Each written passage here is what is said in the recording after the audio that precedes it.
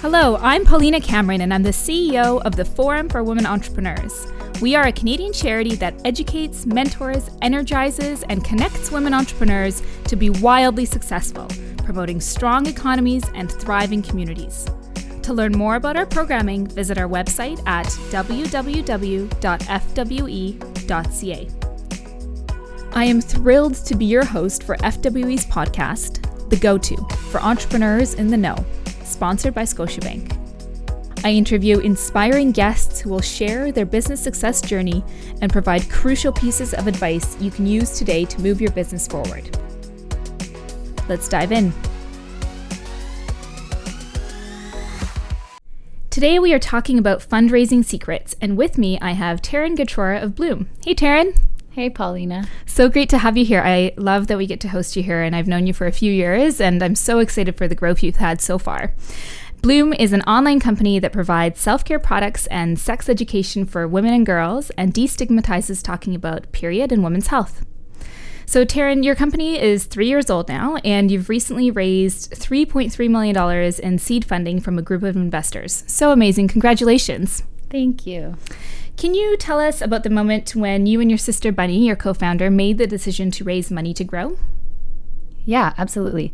So we decided to raise money probably about a year into bootstrapping. And prior to that, we were actually working part-time jobs. So she was working as an accountant at Deloitte, and I was working at a law firm. So we would save our money and use it to purchase inventory, and then we'd work in the evening, ship product, and just kind of keep recycling revenue. And then we got to a point where both of our credit cards were maxed out. And then it's a bit of a scary place to be looking at financing options, and just there's a lot of stigma around debt.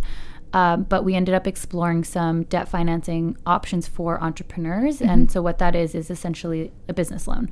So the first kind of financing that we did was undilutive financing, which means that it's debt. And we did that through Futurepreneur Canada, which supports young entrepreneurs. And then also we supplemented that with some funding from the Women's Enterprise Center. And so that was kind of our first round. And the way we made that decision was essentially, like I said, we needed the funds to fund our inventory cycles, because often you need to buy certain quantities of products upfront. And so that's how it started. And then as we solidified our vision and knew how big it was and how quickly we wanted to move, that prompted us to raise venture funding, because at the end of the day, the venture is fuel to grow faster. That's so great. So basically you went from kind of having it as a side hustle where you were able to bootstrap it and have the cash flow going, to getting some local Canadian resources like Futurepreneur and Women's Enterprise Center, great local nonprofit organizations that support young and women entrepreneurs, and then looking down the venture path. So as you looked down that path, can you tell us about the resources you used to help make the decision about how much money, where to raise the money, and how to pitch successfully? Where did you go to get help, and what were some of the resources? Mm-hmm. Great questions. So first, to start, when it comes to the amount of money, generally any venture round that you do, you give up the same portion. So if you do a large seed round or any seed round, you're still going to give away pretty much the same amount of the company, which is generally around 20%. And that's every round of financing. So it makes sense to raise how much you will need at that point. Mm-hmm. Whether that's 1 million or 3 million, you're probably going to give away the same amount of the company. And so for us, given where the milestones were, the fact that we already had, a 2 million run rate of revenue, we knew if we wanted to expand that, we would need a decent sized chunk of money. So we raised 3.3 million on Safe Notes. And the resources that we used to help make that decision, there's a number of them. So for the first kind of place where we found out about how to finance your company through venture and how it all worked was 500 Startups, which is an accelerator in Silicon Valley. That taught us a lot. It also helped us with introductions to investors. And then learning how to pitch, part of that was 500, part of it was through mentors and advisors that we had. And then in terms of resources, I would really recommend Y Combinator's Startup School. They have a fundraising Bible, which has everything you need to know about fundraising, and it's really amazing. I would also recommend, there's a book called venture deals, and that just helps you understand how VC works. And it's really important to know before you start raising if you even want to and if it makes sense for your business, and also what kind of investors you're going to raise from. Awesome. And so for those who aren't familiar, can you clarify and tell us what does safe notes mean? Basically, it's an agreement for future equity in your company. And so it converts into equity when you do an equity financing round. Awesome. Yeah. And I know you've before talked about a really amazing spreadsheet that you had during that time to keep yourself organized. Can you walk us through that process? When it comes to raising money, you do have to be super organized, because if you have people in different parts of the sales process, it becomes very disorganized and your fundraise can drag on for months and months. And you definitely don't want that, because you need to get back to running your business. So how I did it was I was raising the funds in February. I knew that was when I wanted to start the raise and ideally end it by around April. So I started putting together a spreadsheet in December of my target investors, the people that would be the ideal fits based on other investments they'd made, knowledge that they could bring, resources, people that were in the industry and understood direct-to-consumer companies. And then from there, I had a separate column of who was connected to those investors that I could ask for a warm introduction, which is always better than cold emailing them. And then that person can provide context. And then I sent out all of my introduction requests in January. And then usually you'll have it'll depend on your pitch, but you'll have a hit rate of how many people opt into actually wanting to take a meeting with you from there. And then you want to keep those meetings in a condensed period of time. So you don't want to spread them out and just do them as soon as people respond. You want to control that process. And so for me, I had a set date from February 1st to mid-February where I booked all of my meetings. So I did 40 meetings a week. Wow. And I was in New York for our pop-up, which was great because it allowed for really quick meetings with people. And then you want to start closing people after that. And so we actually closed the 3.3 million in 1 month because it was a very organized process. So I think if everything else is a fit and you're happy with the investor, and obviously there's a lot of things they need to understand about your business, you do need to get to yes or no quickly, because oftentimes investors don't necessarily say no, they say maybe, or they ask for more materials, and that can really drag on for a long time. And because you need to close the process quickly to get back to your business, you do want to ask them to just respectfully let you know yes or no by a certain date. And if it's a no, just move on and find other investors. You've had such incredible experience with both staying true to the values of your business as well as growing your business. What's a piece of advice that you have for someone who's looking at their own growth opportunities and wants to move their business forward? Yeah, that's a great question. I think I have two for this. And the first one is to get a mentor. But I think it's really helpful to get a mentor that is a bit closer to you in the stage of their business, as well as maybe mentors that are super successful and have been growing their business for years. Because often when someone's a bit closer, and if maybe they executed where you are even a year or 2 years ago, it's more actionable for you to actually apply to your day-to-day, and it doesn't seem so distant as someone that is already maybe exited their company. And then the second thing would be to attach yourself to solving the problem for your customers and not necessarily the what or the initial idea that you had, because you do need to be adaptable and flexible and listen to what people are looking for. And I think that allows you to change your business and create something that the world really needs.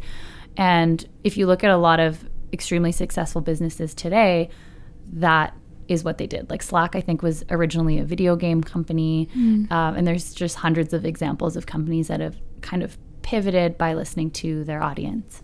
Taran, how can people find and follow you? They can find us at blume.com, BLUME.com, and on Instagram at @meetblume. Amazing. Thank you so much, Taran. We're so thrilled to see you and your company grow, and thank you for joining us today, cheering you on. Thank you for having me. We believe it takes a village to raise an entrepreneur, and we are generously supported by a community of individuals and companies helping us move the dial. This podcast represents a national collaboration with the Scotiabank Women Initiative, bringing education to women entrepreneurs throughout the country. Before we hear from our next guest, we are thrilled to speak with Jillian Riley.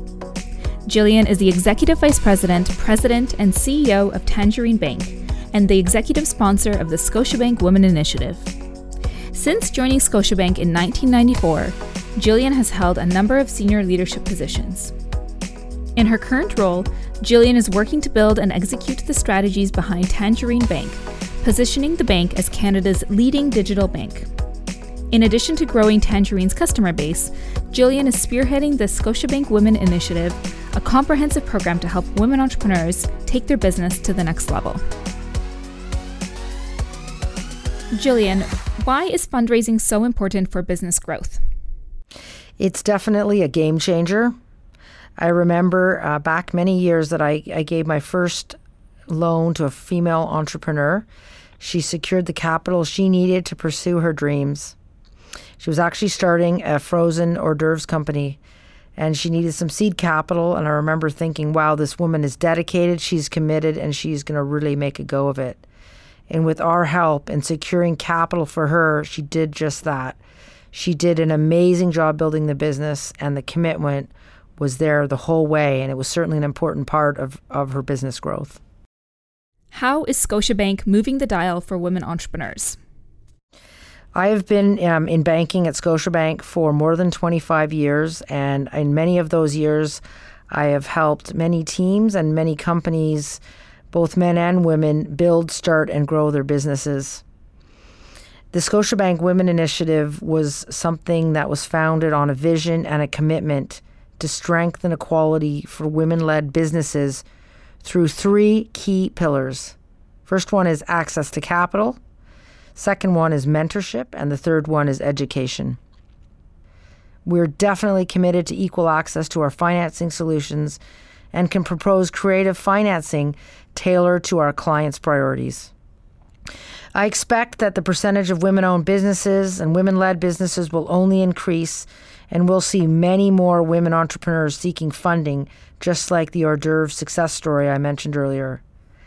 It is my view that there has never been a better time to be a women entrepreneur or a woman leading a business in Canada, and Scotiabank has a real opportunity to assist women who are leading businesses to ensure the sustainability and growth of their businesses, while also addressing an important social challenge. Thank you so much for your support, Jillian, and the Scotiabank Women Initiative for supporting women entrepreneurs across the country. Thank you. Have a great day. And now let's dive back into our conversation. Our next guest on the topic of fundraising secrets is Traci Costa from Peekaboo Beans. Hey Traci, when I last saw you, you were a speaker at our E-Series West. How have you been? I've been fantastic. Thank you, Paulina. Peekaboo Beans is a children's clothing company fueled by a strong culture of the power of unstructured play, curiosity, creativity, and a sense of wonderment. Traci, your company started in 2006 and has been growing so steadily ever since. From retail to distribution to e-commerce, Peekaboo Beans is now a public company on the Canadian Securities Exchange.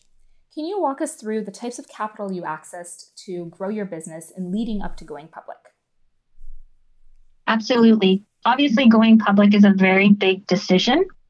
And when I started the business, I did access capital in different ways. And so I'll walk you through some of those ways. The first thing that I did was I raised money privately in the company through seed capital. So seed capital was I had the idea to create Peekaboo Beans and create this sustainable clothing option for children that really empowered them to live a playful life. And so with having that strong mission and vision, I was able to find seed partners that came in with capital and took shares in the company privately. And so they got certain voting shares, and it was structured through obviously corporate lawyers. And that is what I would call seed capital. As I started to grow, there became a need for capital for inventory. And we were able to access capital through lines of credit. But if you are not profitable, it's oftentimes difficult to access capital if you're not profitable. So either banks will often look to your receivables as security or through your inventory. So our third round of financing was through a friends and family private shareholding purchase. So people see what you're doing. Your friends know you're passionate about your business. They get excited about it. There's a lot of cool kind of micro cap companies that are doing really great things, and people want to get in on the ground floor. So you could go out and you can raise money through friends and family, which we did, and they would get a share in the company and either a common share, which is typically what people would get at that level unless they were coming in for a significant amount. And then the next option that we did entertain was private equity. The problem with private equity at our stage is we just weren't big enough. And so it was really hard to entice private equity to come in at that time. Thank you for that. And you decided to go public. So can you tell us about making that decision and what lessons you learned through that process?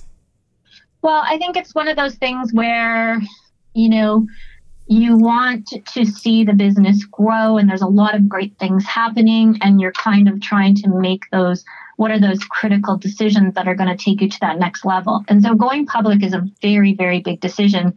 And in some ways, there was a lot of naivety around that because you're just learning in some ways as you go. But with sort of the mentorship through my network and through my board of directors, we made that decision. And the reasons we did was because there's actually a lot of good reasons to go public, and there's also a lot of challenges with that. So I know there have been a couple of books that have been really instrumental for you to support you in bringing to life your vision and mission. Can you tell us about what those are? Yeah, so if we're talking about books that are pivotal, the first one, which is, a lot of people have heard about Brené Brown and Dare to Lead. The reason I talk about that, because I think that I'm very, very passionate about communication and culture.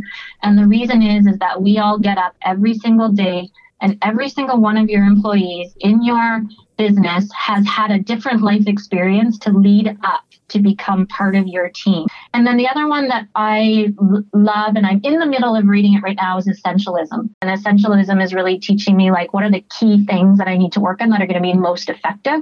Because I think at the end of the day, we can all really get stuck in our to-do list, because our to-do list is very satisfying. And yet oftentimes our to-do lists are the least things that actually drive forward the business. Tell me, for someone who is listening and looking at their own growth opportunities, what do you think is the one thing you'd want them to take away from this conversation and that they can do today to move their business forward? Just to sort of keep it simple. Know your margin, know how much your product costs, how much you sell it for, how much it costs to pay out whatever is required in order to sell that, whether it be a commission or some sort of intermediary cost. Know your expenses. Then based on those things, know your break-even point, how much you have to sell with what margin in order to pay your expenses and at the end have a profit.